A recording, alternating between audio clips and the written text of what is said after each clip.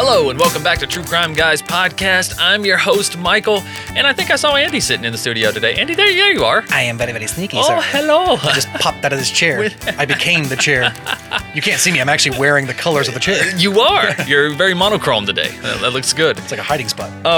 Speaking of, guys, you can't see us at all. If you guys haven't noticed, for the past couple episodes, we've decided to just go back to old school podcasting for a few reasons. For one reason, long-term video is extremely time-consuming, and it's just a little too much of a strain on our small team right now.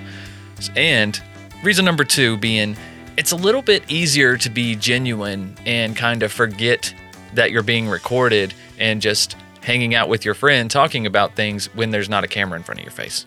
It's a little bit easier. You feel like you're much more pushed for time. Exactly. You feel like you're just, you can't say what's always on your mind. You can't say all your opinions on something. You're like, I gotta just, no fat, just right. meat. And you feel like you got to look at the camera sometimes, you know. But I don't know. You guys may just be podcast listeners, and you may be sitting there thinking to yourself, you guys got a YouTube channel? But either way, I just thought I needed to explain myself on that. I'm sorry that we stopped recording these, but we will be doing video versions of every strange and unexplained case. They'll be, they're shorter episodes. It's more scripted, more produced, more written in-house. So those are, the videos that we can tolerate right now. Those are also centered more around telling a story. Exactly. Instead of having a conversation about something, that is just one of us telling you a story. It's able for us to just kind of like, put some sounds in, some music in, set the vibe, and get this information across and not have a bunch of distractions. So yeah, the Sandu really lends itself to video form, where we're kind of learning in the TCG proper, it kind of put more strain on us in the conversation. Did. And it took the fun out of podcasting, if I'm being honest. It really did, for me. Personally, it took the fun out of it. Now, in the future, maybe we'll go to maybe like one camera in the room or something like that, just a good quality camera set up in the corner and put that on Patreon for a little while or something like that. I don't know. But anyways, guys, I just thought that deserved an explanation. So if you've been missing these regular episodes on YouTube, that's why. But for the future, you guys can catch episodes here every single Wednesday, like regular, on the podcasting platform. And you can also catch episodes early and ad-free on Patreon, patreon.com/truecrimeguys. You guys can get access to every episode that we've ever done, every Patreon exclusive when we're not here, when we're doing headlines and shenanigans here on the free platform. You guys get access to all of those. And like I said, also these episodes early and ad-free. Don't forget to subscribe on YouTube, though, because we are still putting videos up from Strange and Unexplained, which is back. Sandu proper, new episode. Just came out this past Monday on the 1916 New Jersey shark attacks. That was a fun one, Andy. The real Jaws. The inspiration for Jaws. The inspiration for Jaws. And I think it was one shark. No, I still think it was too. Yeah, I think it was one single shark that did this.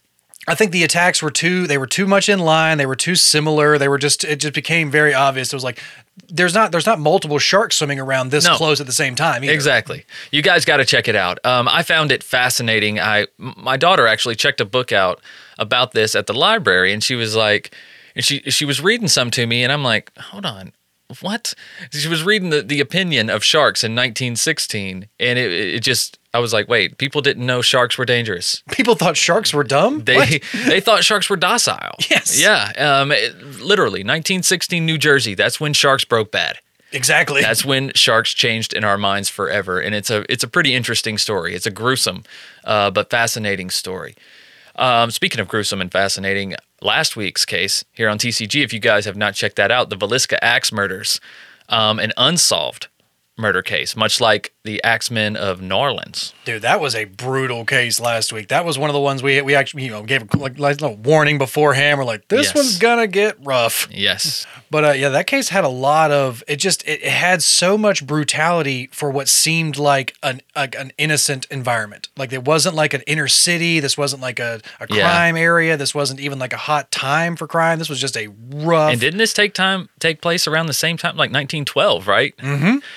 That was very similar. Hey, listen, man, that was a rough decade. Sharks were smelling the blood. That was a crazy decade. But anyways, this week, guys, we are coming a little more in the future, into the 2000s at least. Like 100 years in the future. Like 100 years in the future. We skipped a little bit. Like exactly 100 years. That's right. This crime that we're talking about, well, it started in November of 2012, and Brooklyn, New York was on edge as 3 local shopkeepers were murdered over the course of 5 months. The killer was 64-year-old traveling salesman named Salvatore Perron. Perron was eventually arrested and convicted for these brutal crimes and would later be dubbed as the Son of Sal by media outlets. But the real fascinating thing about this case is why, Andy. That's why I decided to do this case today, because it lends itself well to discussion. I do think there's a good chance that our perpetrator this week suffered from mental illness. Okay, yeah. Maybe a few different mental illnesses. So keep that in mind as we're rolling forward. But that doesn't excuse them for the crime, obviously. But some people thought it was hate crimes. Some people thought it was crimes of passion because he knew his victims. Or, he kind of was at a very bad spot in his life. Was it a man with nothing to lose, just following up on petty grudges? I don't know. But I'll tell you what I think, Andy, after the intro, though. Oh, thank you. Let's get into this, Michael. We'll also maybe find out what you want. Fine. Yeah. Police are calling him a serial killer who has made statements now implicating himself, but so far they haven't given a motive in the murders of 3 Brooklyn store owners.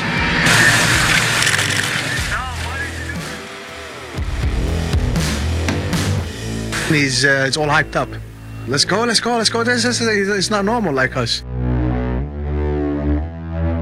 I think it's reasonable to assume that he was going to continue doing this, and by arresting him, we have saved lives. Just want to ask you one question, man. Why? Tell me the reason why.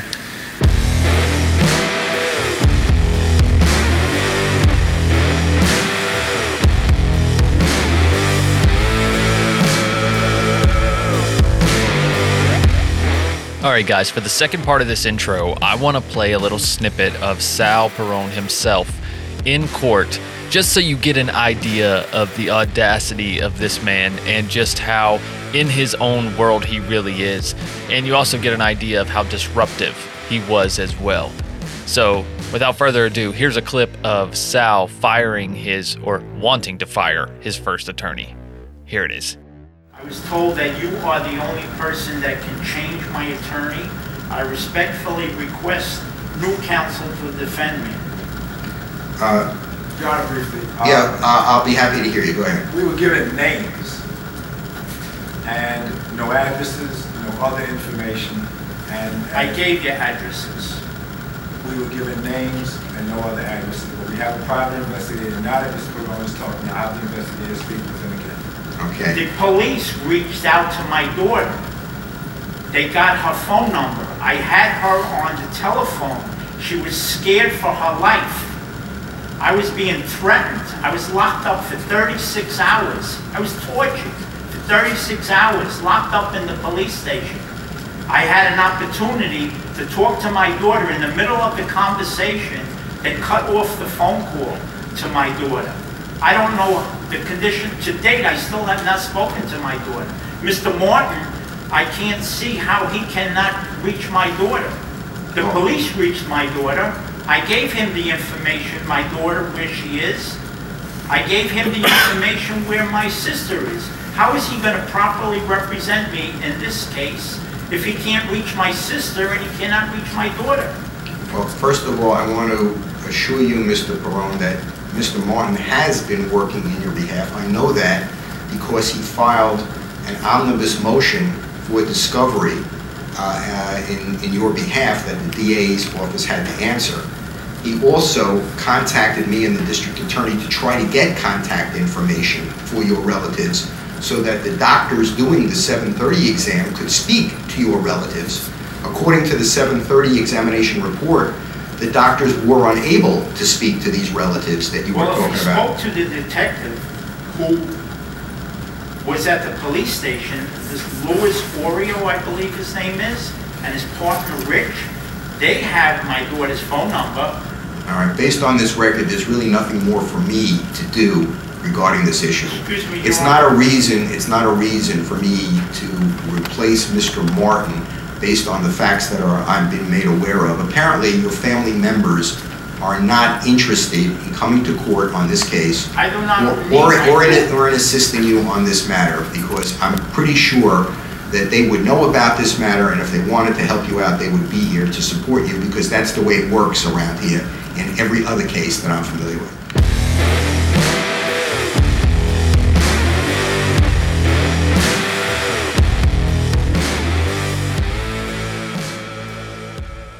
All right, so Salvatore Perone was born November 22nd, 1948 in Sicily, Italy, and moved to the United States as a child. At a very rough time to move to the United States, really. It's a time when millions of other Italians were fleeing Italy due to rural poverty and lack of economic opportunity. And you can imagine the competition was pretty fierce for young Salvatore. This is post World War II Italy, like right off the back of the Mussolini regime falling. Yes. Yeah, this is a lot of Italian immigrants coming to America at this point. Absolutely. Just in his own neighborhood, the competition was fierce, right? His family lived in Bensonhurst, a Brooklyn suburb, and that's pretty much where he'd spend the rest of his life. Not a whole lot is known about his childhood, but like I said, you could imagine the struggles of a young immigrant child in the 1950s. Yeah. You know what I mean? He, especially then, immigrant children, they faced a lot of criticism from their native peers, whether they be the same nationality as them or not. Yeah. You know what I mean? It was tough. And this is a time, like I said, this is like the baby boomer generation, to where it's like if you weren't like an American and you didn't like your parents did, your father didn't fight in the war, and then you were like an immigrant from this country, it's like you were treated differently. It's like everybody, you had this post-war boom, and a lot of the immigrants at that time were treated differently, especially than the veterans coming back. So right, exactly. Oh, definitely. Now, in his unassuming adult life, he worked as an apparel salesman that somewhat flew under the radar of normal society. Well, for a little while, at least. Obviously, we're doing this show. So. I thought you meant his apparel flew under the radar for a while. I was like, oh, he was like a visionary? His apparel flew under the radar forever. He was like a visionary of fashion. No. It's like Halston. That's what he wanted to be. That is. He wanted to be renowned for his fabrics, Andy. He actually ends up trademarking his name later. Like I said, he's like he's like a young Halston. Yeah. Where is Ewan McGregor? Wants to be. He wants to be. But he was a little bit self-destructive, in my opinion. Okay. Yeah. The great ones always are, Michael. Right. But before he started self-destructing, he opened his own clothing shop in Bay Ridge, and his personal life was coming together as well. And in the 1980s, he met his wife, Maria Salerno, who was also an Italian immigrant and a seamstress. So the two were made for each other.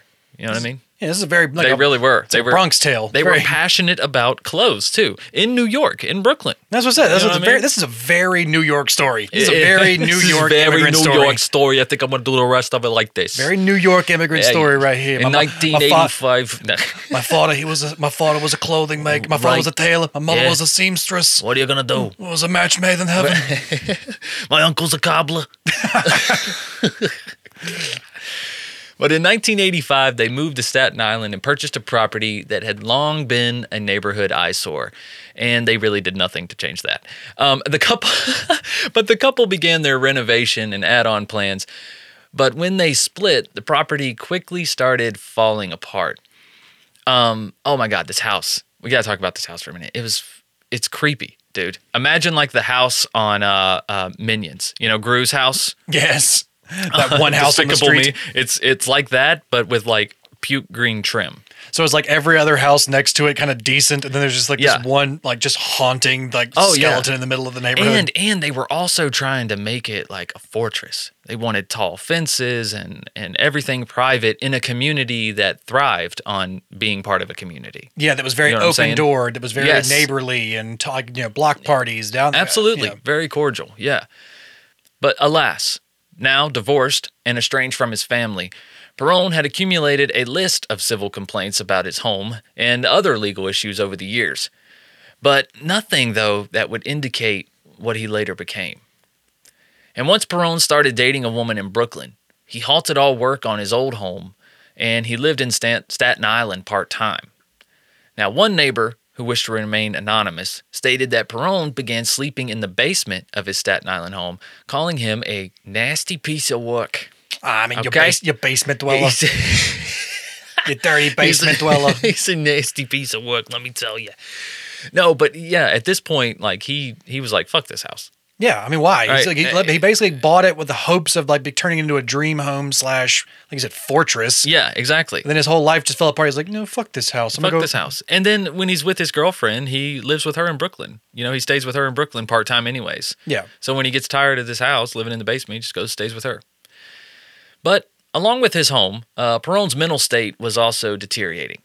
He was becoming more and more paranoid that everyone was out to get him. And with the bank and multiple credit bureaus, because obviously he's not paying on a house he doesn't give a shit about, right? And then he owes money on loans that he borrowed for renovations as well.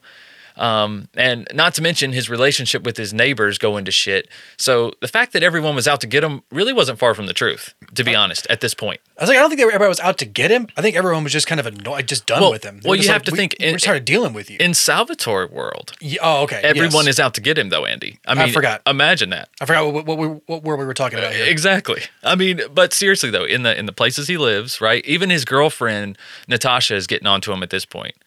Natasha. She once said he was too poor to buy a bottle of wine. She's Russian. Of course.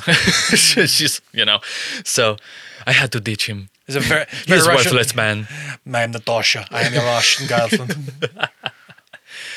But his paranoia feeding his actions and his actions creating more issues for him that in turn create more paranoia. It was a vicious cycle. It really was. The neighbor said that she and several others fought with him about the state of his home, which racked up a total of 14 complaints with the city Department of Buildings. Neighbors began calling Perón the son of Sal, presumably after the notorious 1970 serial killer Son of Sam, David Berkowitz. Who could forget? Yeah, right? This is kind of ominous now, looking back. Yeah, it's kind of like he got this moniker way before. They were just going by just his interactions with them. They're like, with each interaction, he's escalating and escalating. And so they're like, fucking Son of Sam over here. Son of Sal, why? Yeah, at this point, you almost have to, I'm definitely not victim blaming it at all at this point. It's like, you almost have to question the neighbors. It's like, you guys almost fucking create this? You guys started calling him Son of Sal before he did any of this shit. It's like, you put the idea in his fucking head. Well, they probably didn't call him that to his face. No, I'm just saying, it's like the idea of being like, oh, you guys think I'm Son of Sal? Son of Sal. Oh, yeah, I'll show you Son of Sal. Yeah, he was a little bit crazy. Yeah, it's like, you shouldn't be earning a nickname like that before you've committed mass murder. Exactly. That's not a good sign. That lets you know right there that he was being confrontational and being physical with people. Oh yeah, as well. If you're already being compared to somebody like that and you haven't done like real crimes, it's almost like a pretty much a not a guarantee, but it's a pretty good bet to say. It's a safe bet to say you might commit some crimes. Yeah, and he did have quite a rap sheet though. Aside from the complaints filed by neighbors, Perón was previously arrested on charges of drunken driving in Staten Island and in New Jersey, and of theft and harassment in Pennsylvania. So charged with driving in Staten Island? What? Nah, I'm just fucking with it. I was just making a joke about Staten Island. I was like, oh, just driving in Staten Island? Just driving. That's a crime. What are you doing? What do you mean? You can't drive sober in Staten Island. What are you talking about? Apparently, he was making these trips to Pennsylvania to try and sell his leftover fabrics. He was having a lot of trouble because he had lost his store in Bay Ridge. And like I said, he eventually just became a traveling salesman, pretty much. Also lost his seamstress. Yeah. Yeah, it's like, I got all this fabric now. I don't know how to sew. He did. Well, he was selling his fabrics to clothing companies and designers. Like some of them on Fifth Avenue. Seriously. Like he was, as far as, providing these designers with fabrics, he was somebody in the game, It's like he's one of those he's a character that I feel like it's like I was selling to Fifth Avenue. It's like, are you on Fifth Avenue or is this more like a off Fifth Avenue type? like he was just off Fifth Avenue, like that alleyway behind Macy's. There's one of the murders took place on Fifth Avenue. I know. I was just like, this guy seems like one of those. I'm selling on Fifth Avenue. You're selling in an alleyway behind the Belks. It's 5.5 Avenue at best. But yeah, so he loses his store in Bay Ridge. He eventually became a traveling salesman. And with these charges that he's accumulating and the debt, oh my God, the debt, the overwhelming debt, he's basically the character in The Death of a Salesman. Yeah, he's completely falling apart. He's losing his grip on reality. and his life is crumbling. And he, at this point, anyone, I think, could make the argument for Perone that he has nothing to lose. Yeah, at especially this point, him. yeah. It's almost like you're almost hitting rock bottom at this point in his world, yeah. Exactly. And you're talking 2012, he's like 65 years old. Yeah.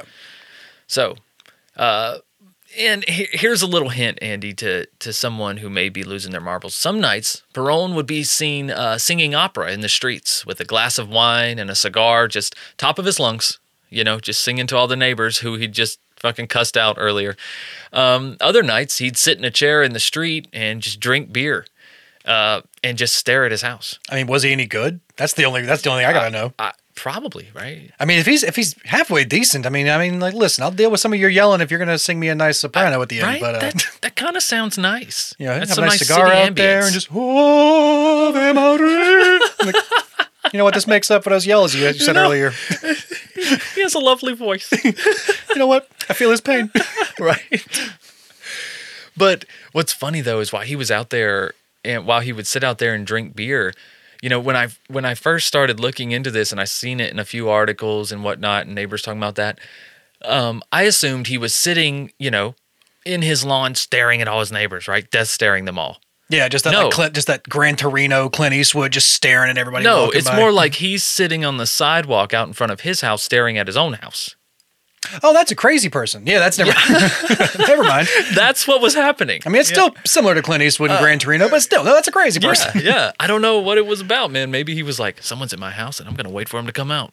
You know what? Fuck. I don't know. He could have. He's just staring at this house. He's like, God, the owner of this house is just a piece of shit. Look at this house. It's falling apart. He's like, God, this house is a piece of shit. If I could just wait, I'm just waiting for the fucking owner to come out so I can give him a piece of my mind. This guy needs to hear what I gotta say. Right. Oh my gosh. And at this point, I think Perone was a little too proud still to give up on his dreams. But the reality of it was that even his fabrics that he was creating and the quality of his work was in bad decline.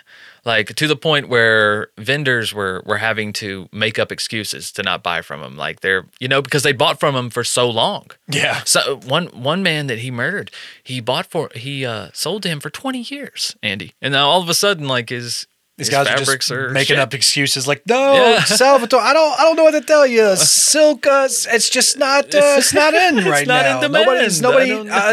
What is this? Cotton? Cotton is cotton is out. It's not big now. Sorry. Exactly. We're looking for pure velvet now. Exactly. And someone like Salvatore, who believes that everything he does is gold and amazing, took this as a slight. Yeah, this is not against. This is actually against him. Exactly. This is not the economy. This has nothing to do with the fabrics. They're just teaming up on me. There's nothing to do with my behavior or my work ethic or my sloppy delivery of everything. No, like this is purely this is me. This is a slight against my character. Yeah, the stains on the fabric. That just adds character. Yeah, exactly. But in 2008, he stopped paying on his house, and he carried what he had left of his products around in a duffel bag, trying to push them off on old friends and acquaintances in the Bay Ridge area. Now, him walking around with this duffel bag was a popular occurrence. Yeah, it became like a character. Yes. He was walking around in all black with this duffel bag all the time, and allegedly, he carried his fabrics in it. Right? No problem there, Andy. Just a bag of fabric. Just a black duffel bag of fabric. Exactly. No big deal. Except for in the summer of 2012, when he started committing some of his most heinous crimes yet, Andy. You have any idea what that might be? I'm gonna go ahead and say tax evasion. It's not. It's murder. Damn it! And on July 6th, Perone walked into a rival clothing shop at closing time. The shop was owned by 65-year-old Mohammed Jabeli. The two men had known each other for 20 years. This is the gentleman I mentioned earlier. But still, I wouldn't call them friends. Yeah, they know each other from work. Business acquaintances. Yeah. He's a friend from work, as Thor would say. And in this interaction, Jabeli tried his best to be cordial to the man, but was met with a blank expression and no response. Then Perone reached into his black duffel bag and pulled out a sawed-off .22 caliber rifle and fired once at Jabeli, striking him in the neck. Now, thinking he was dead, Perone then covered Jabeli with clothes and left the building. Now, unfortunately for Jabeli, he wasn't dead, and he could have been saved had anyone even knew about him. But it was right at closing time. He was at the store alone, Salvatore knew he would be at the store alone. And Jabelli ended up bleeding out on the floor of his Bay Ridge clothing store. It seems almost like it's very cinematic to an extent. It seems like a scene from the Terminator. From like the first Terminator, like just this guy coming into the store in like a black trench coat with a black duffel bag, and then pulling out like the most unorthodox gun. Yes, it's to pull out what you would like a sawed-off gun from a duffel bag. You assume like a sawed-off shotgun or something like that. Right. This guy pulls out a sawed-off 22 hunting rifle. 22 long rifle. Yeah, that is the most inconvenient type. Like it's almost like pulling out an air rifle to an extent, but like a cut-off air rifle. That's how small those are. Well, he had what he had. You know? Exactly, and it's just like it's such a weird scene. It's very much this guy was almost probably looking at him like, "Is this real? Is that a gun?" Yeah, and he had a flashlight duct tape to the bottom of it too. Yeah, it's just like he wanted crudely, to. It's like he wanted to seem like the Terminator. It's like that was all. It's like he's like coming out with this duffel bag and like this like almost like this big like assassin gun or like this big like an assassin or something like that, like this like silenced gun or something. But it's not. It's a fucking flashlight taped to a hunting rifle. Exactly.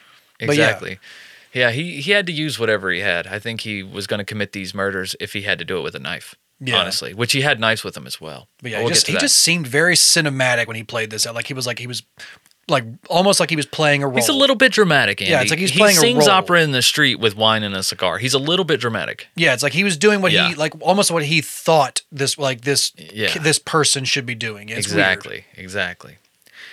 But it wasn't even a month later, on August 2nd, Isaac Kader, 59, was in his store around closing, same time again, when Perron walks in, shoots him, and then stabs him twice in the neck, before stealing what money he could find in the store. Then he proceeds to pour bleach around Kader's body and placed an aluminum tray over his face. Now, no money was stolen in the first murder, right? Not the first one. Okay, so that was because I was questioning whether or not like they tied him to this murder. They're like, this seems so similar to another murder. Yes, but they did find the .22 caliber casings at both. Yeah, this is the one that just like, this one is almost like he's picking up an MO now. Yes, and both bodies were covered with clothes. Yeah, but like I said, with this one, he poured bleach around his body. He went the extra mile to do that, and then he placed the aluminum tray on his face. Now, some psychological experts believe that covering a body after murder is the murderer's way of trying to reverse that murder in their mind, just kind of erase that. But the bleach and the aluminum tray really, to me, just seemed to be a way to cover your tracks. Yeah. I mean, he's just trying to destroy any evidence around. Yeah, exactly. I think hiding the body as crudely as he did, it's not like he was trying to really hide the body. It's like he knew this body was going to be found either the next day or in like the following days. So it's not like he was trying to get the body out of there and not let anybody know that this person had been killed, but he wasn't exactly like really leaving it on display either. So it's like a mixture of like, is this something it's the weird when the mental illness comes into play. It's like, are you trying to get caught or are you trying not to get caught? Because you're leaving it, but you're not really, covering too many of your tracks. Right. And why would you go through the trouble of doing all that, but not picking up the casing? Yeah, and for the first murder to leave them, like not take any money, to not make it look like it was a robbery. It's like this one, it's like you're just making it up as you go along to an extent. Well, maybe the second one he was a little more comfortable, so he's like, I might as well take the money while I'm here. Or at this point he's just a bit more strapped for cash. Yeah. Yes, true. As word got around about the killings, local shopkeepers were naturally on edge. Both victims were Egyptian immigrants, and many thought that these killings may be hate crimes at the time. Well, either way, Perron may have been spooked by the hate crime accusations. Yeah. Because, that's palpable in a community, especially in 2012. Yeah. You know what I'm saying? So he chilled out for a little while. He chilled out for about 2 months until the fall. This was just after Hurricane Sandy had hit the area. And a neighbor was removing a tree that had fallen partially on Salvatore's property. Perron did not like this at all. He became irrational with his neighbor, and this event could have possibly pushed him over the edge to commit his next and final murder. Oh, wow. I didn't even realize that this. I was kind of putting together some of the timelines. My dad was like in New York at this time for a while, right after Hurricane Sandy. Yeah, right in 2012, right after Hurricane Sandy. Yeah, he was actually staying in New York for months at a time, doing some insurance claims and stuff. Yeah. Well, for his final victim, Perron set his sights on the Shishi Boutique. This is the one that's on 5th Avenue. Okay. On November 16th, Ramatala Vahidapur. Vahidapur was 78 years old. He was alone in his store, behind the counter, just like the others. When Perron walked in, he wasted no time. He walked straight up to Vahidapur and shot him 3 times, twice in the head and once in the torso. Perron then dragged his body to the back of the store. This is the first body he moved, by the way, and covered him with clothing. Strangely enough, when police found Vahidapur, he had over $170 in his pocket, which suggested that the killer was no longer interested in robbery. Mm-hmm. So this was very puzzling for them.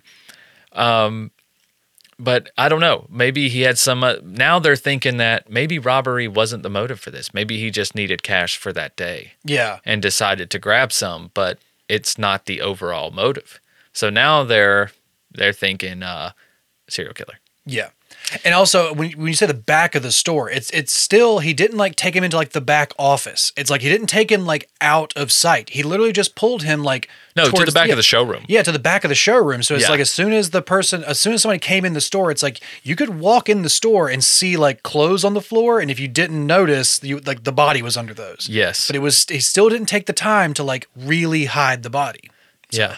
And what's crazy is after he does all this at this scene, Perron then goes out with his girlfriend, Natasha, and just danced and talked and joked around with others at a bar like nothing happened.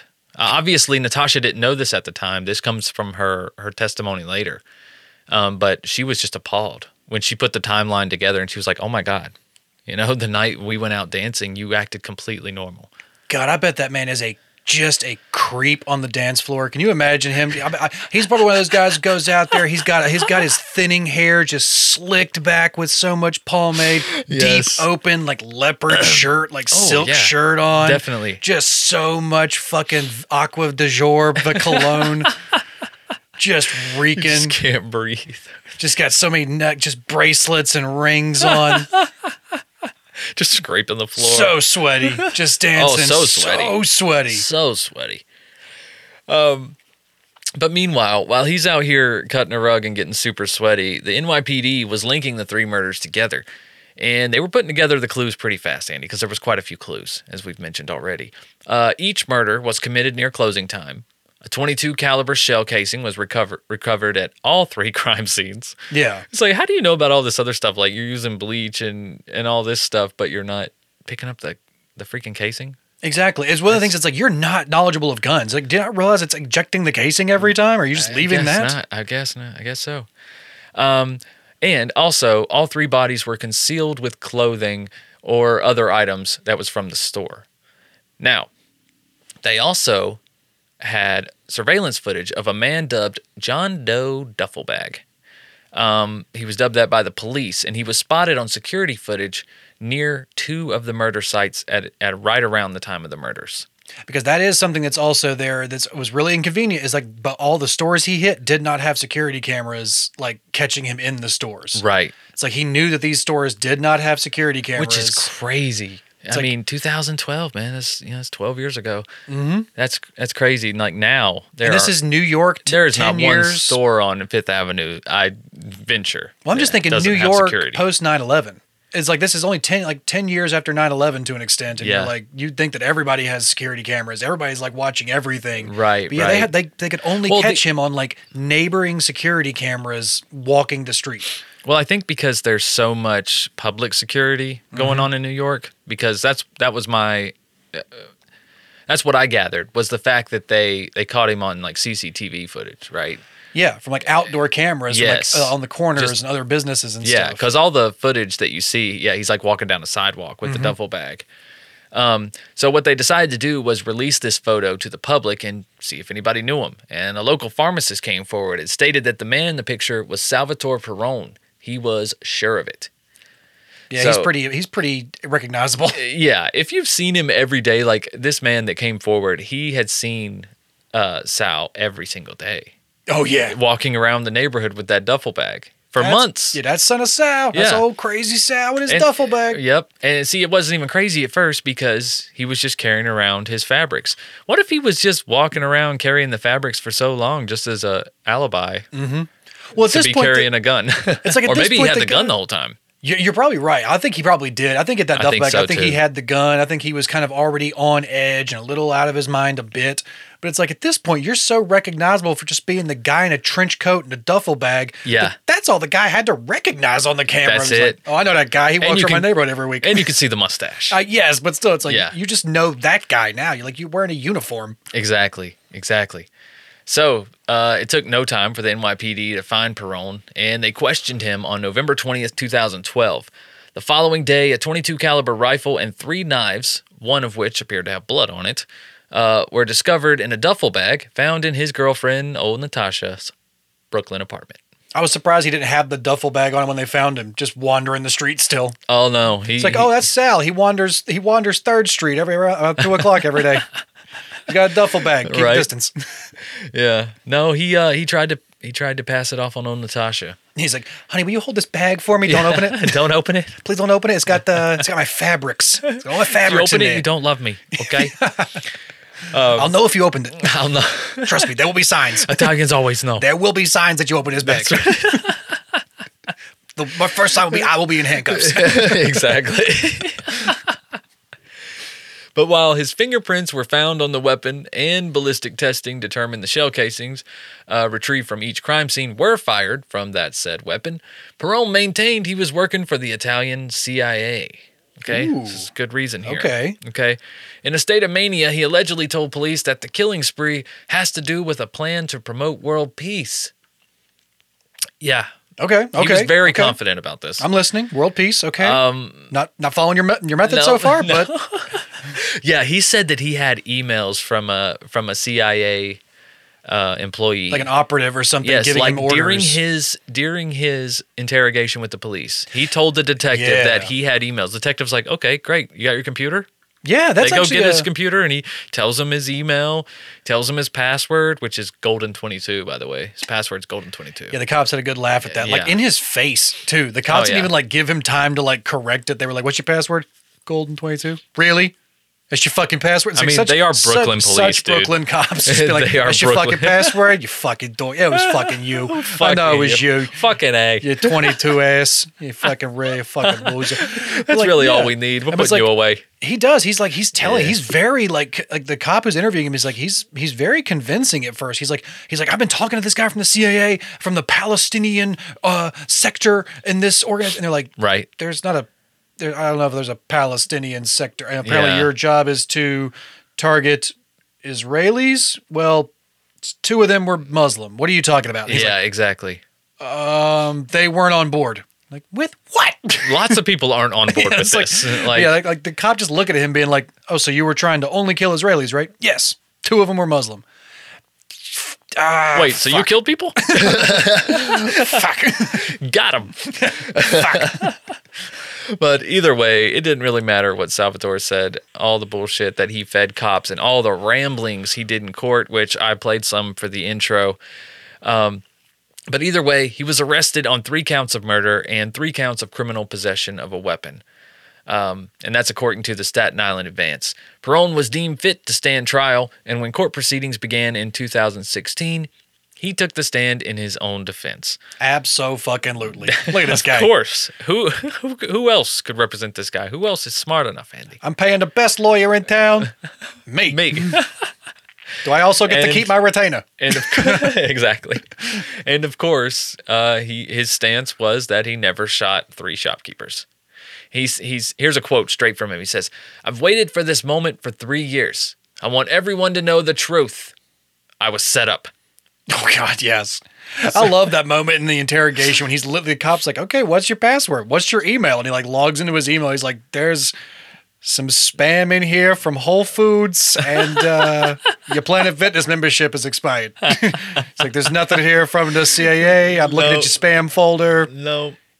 you need to delete this spam folder. There's some serious stuff in here. But yeah, he's like the guy, and like Salvatore's like, the CIA must have deleted it all from my hard drive. Yeah, he's got an excuse for everything. Yeah, he was like so quick to be like, they deleted it. They're setting me up. It's like, I don't think that's how they operate, but go ahead.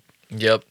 Yeah, throughout the entire trial, he was prone to outburst. In the end, he fired his legal representative. It's like an episode of Better Call Saul. It's a freaking disaster. Wait a minute, I thought he was his own legal representative. It's like, he fired himself, you're Andy. fired. I'm fired. You're fired. You're fired. I'm fired. Fuck you. I got me a new lawyer. He's just trying to stall. He just comes in the next episode, his mustache shaved off. I'm a much more representable lawyer now. Exactly. Do you believe me now? Look at his face. Oh, my God. But Perone was not in the courtroom when his verdict was read because he had been thrown out earlier for a display of disorderly conduct. Like, that's how rude he was in court. Like, he just... You can't throw your mustache at the judge. And you couldn't talk to him either. No. You just couldn't. He was not hearing it. No, this guy was very much... He was right in his mind. Like, or he was just sticking to his story regardless. Oh, yeah, he was sticking to it, and it was garbage. And he was sentenced to 75 years to life on March 4th, 2016. And he is currently serving his sentence at the Clinton Correctional Facility in Dannemora, New York. Oof, rough. You know, in my opinion, Andy, I feel like he wanted the success of his peers. And when he knew that he would never live up to that, he wanted to take it from him. Oh, yeah. I feel like he was maybe just... he felt scorned. I feel like he just felt like he was wrongfully like misdone. He was like wrongfully lauded or something. Like he got screwed over, but it was always somebody else's fault. Absolutely. Yeah. Absolutely. And out of all the people who were against him and out of all the people who were to blame, I would say the people who directly buy from you, you know, if you're a very small-minded person, you would think like, oh, my money comes from these guys. Yeah. And these guys aren't giving me money, and that's making me poor. And that's making my life suck. And that's what's making everybody hate me. And I can't afford to fix my house or buy my girlfriend a bottle of wine. Yeah. Fuck these guys. This guy just It's seems so like small-minded. he seems like a very small man. He thought he was apparently entitled to this like American dream of, you know, being an immigrant and working really hard and, you know, getting the nice white house with picket fence. Yep. And he thought he was entitled to like this easy life just because he was like doing what he was supposed to do. Right. And then when it didn't work out like he thought it was going to, he just wanted to blame everybody else that it somewhat was working out for. Anybody who had like it's almost like people who had a similar or life anyone than his. that had a direct effect in his failure to him. Anybody you know who what I mean? he could then blame, he could tie it back to, or anybody who he thought like, well, you had like a very similar life to me. Why is it working out for you? And now you're not helping me. You're screwing me over. You should be helping me. I think it is odd that all of his victims were Middle Eastern, though.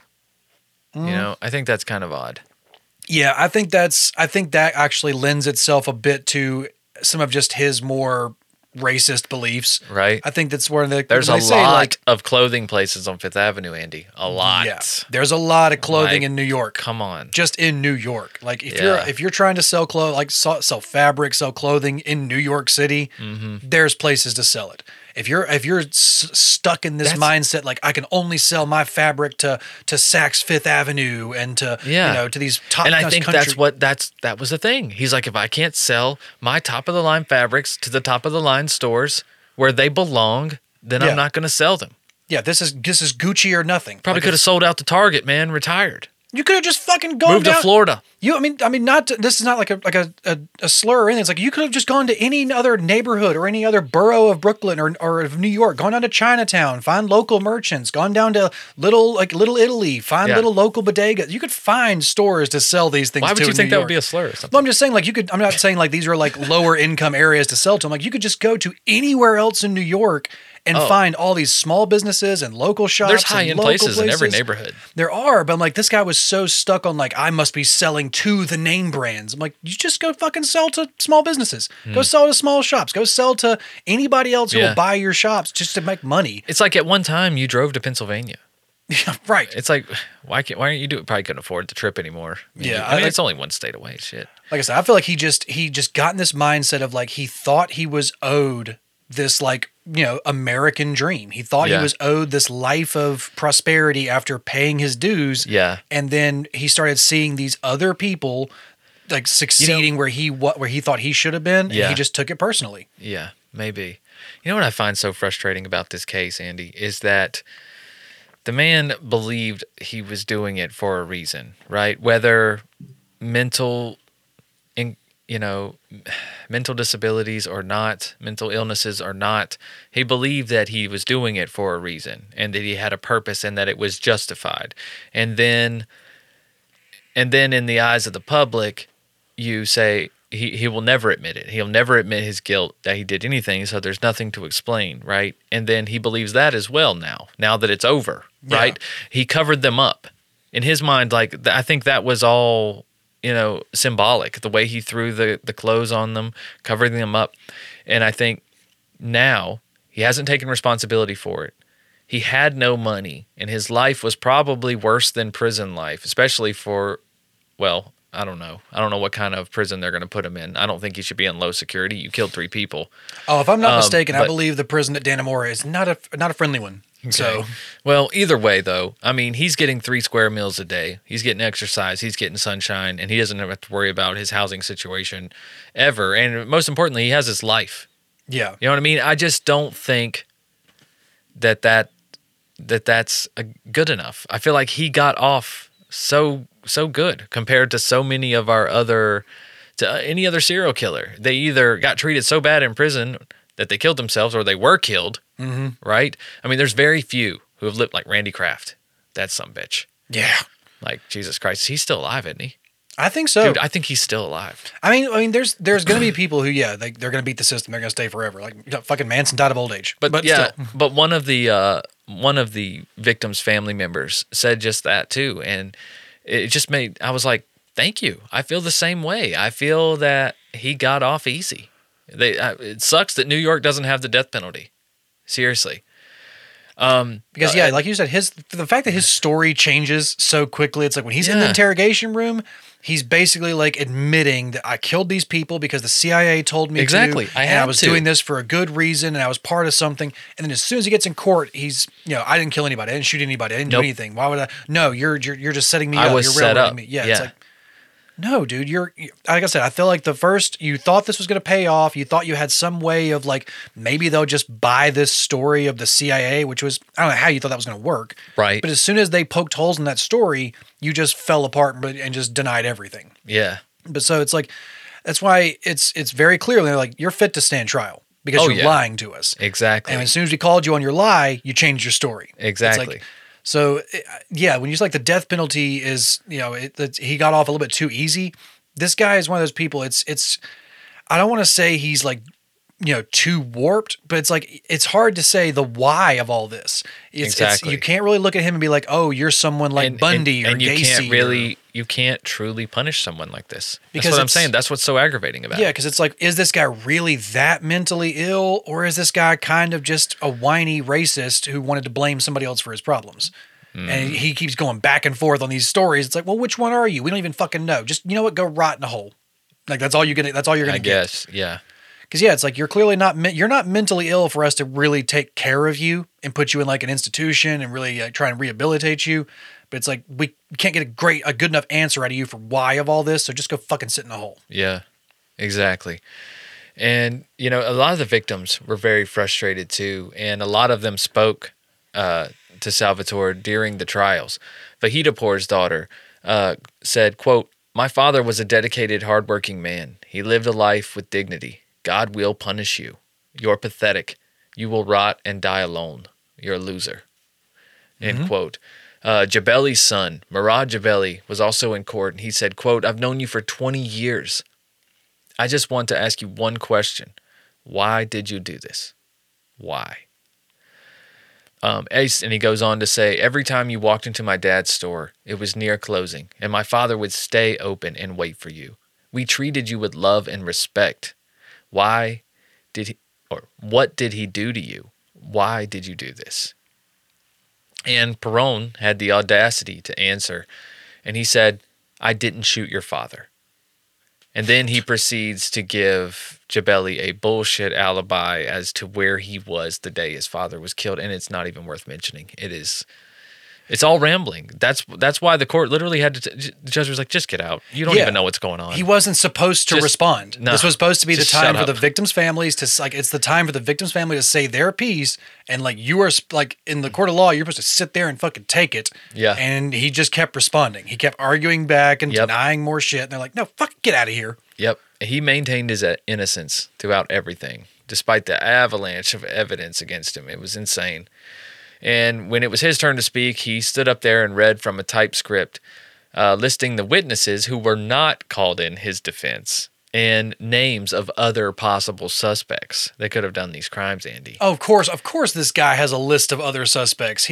This guy who's been a nobody and now has been arrested and been in jail for months. Of course, this guy who's representing himself has a great list of possible suspects that you guys are just not listening to. Right?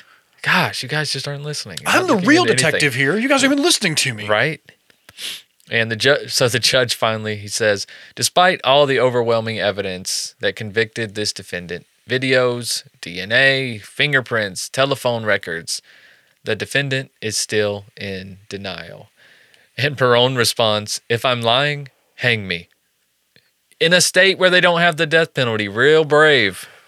Yeah, so brave. I mean, I'd bring it back just for him. I'd be like, all right, bet.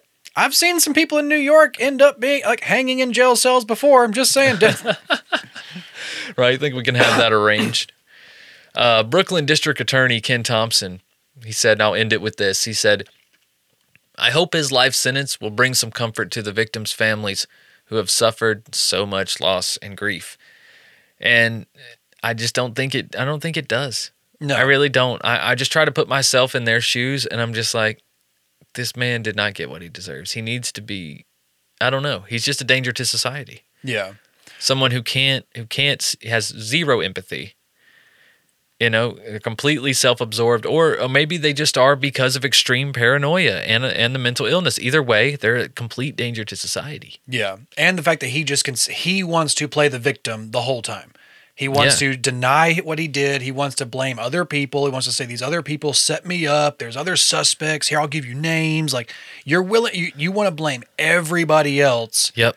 For the fact that you innocently, you just murdered 3 people for no real reason. No reason at all. And you can't really, you tried to give one. It was so obviously bullshit that the cops just laughed at you. And now you're just resulting to, I didn't do it. You're all lying. Right. Everybody else is lying. Come on, dude. Right? It's like you've already said that you did the murders. You were just lying about your motive. Yeah. Which we have no idea what that motive is. Yeah, exactly. And, he could have suffered from something as serious as schizophrenia, Andy. Mm-hmm. And really not know what his motive is. No, very much so. From time to time. There, the indications of his behavior being so different and so kind of off the wall sometimes, just like his neighbors saying him sitting out one night having wine and a cigar and singing opera to the next night having a beer and cussing at his house. Yeah, it's behaviors of someone who's not in the right mind all the time. Yeah. So yeah, there's probably some mental illness, but the fact of his paranoia just wants him to blame everybody else. He's like, everybody else is out to get me. Everybody else is the problem. It's clearly not me. And he's just a despicable person now. You don't even get like we said, there's not a good why for this. You don't even get to say well, unfortunately, they're just very mentally ill. Yeah. It's like, but those people just had too much impact on his life. The people he chose, they were the direct opposite of what his life was going, and they were direct contacts for 2 decades. It's hard to think that you just flipped out and decided to kill these 3 random people who all happen to be in the same field, in a field that affected you greatly financially. Mm-hmm. And then you're also pleading insanity. Yeah, this guy he didn't really have a good motive for any of this. That's why I said the why can be anything from mental illness to whiny racist bitch to, plan to his weird little assassin schemes or whatever. It's he's giving so many different whys and there's not a real clear one. It just sucks. It does.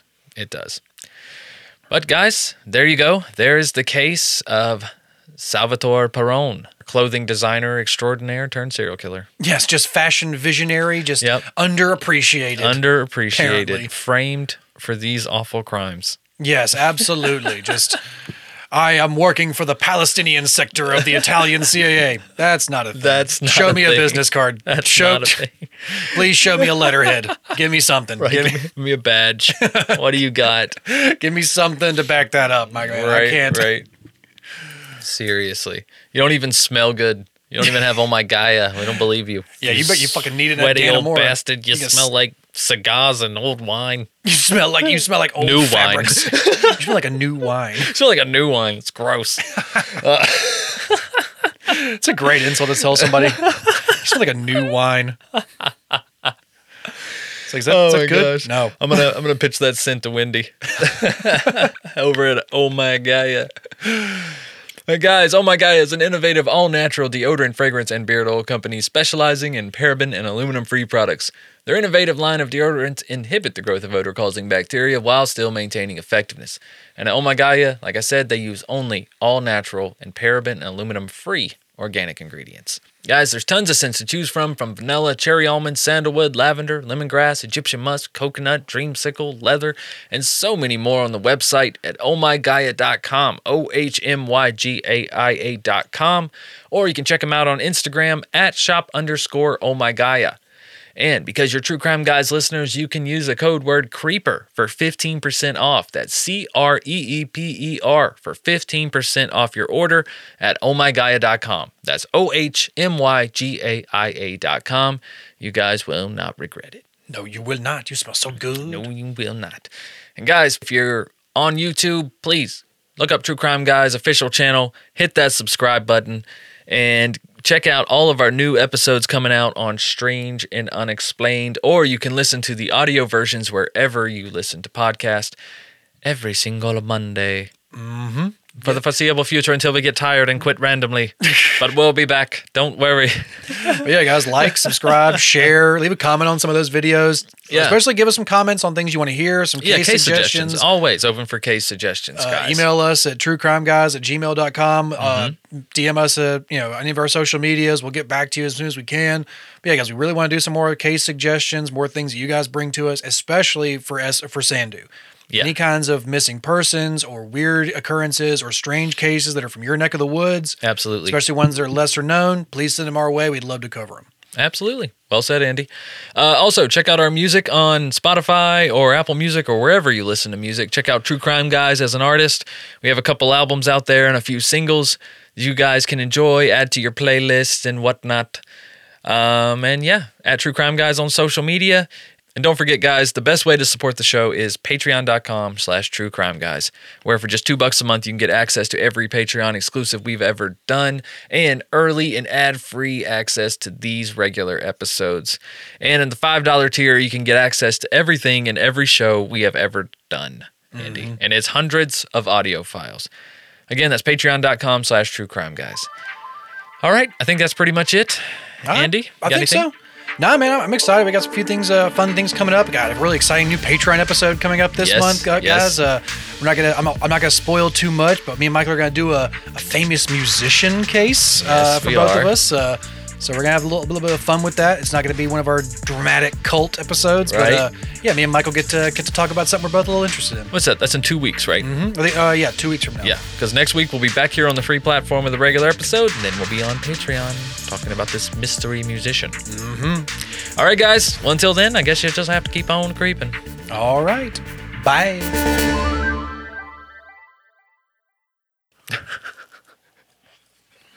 I'll clean that up. I know that was a little bit clunky. We'll clean that up in post. Don't worry about it. That was my hip.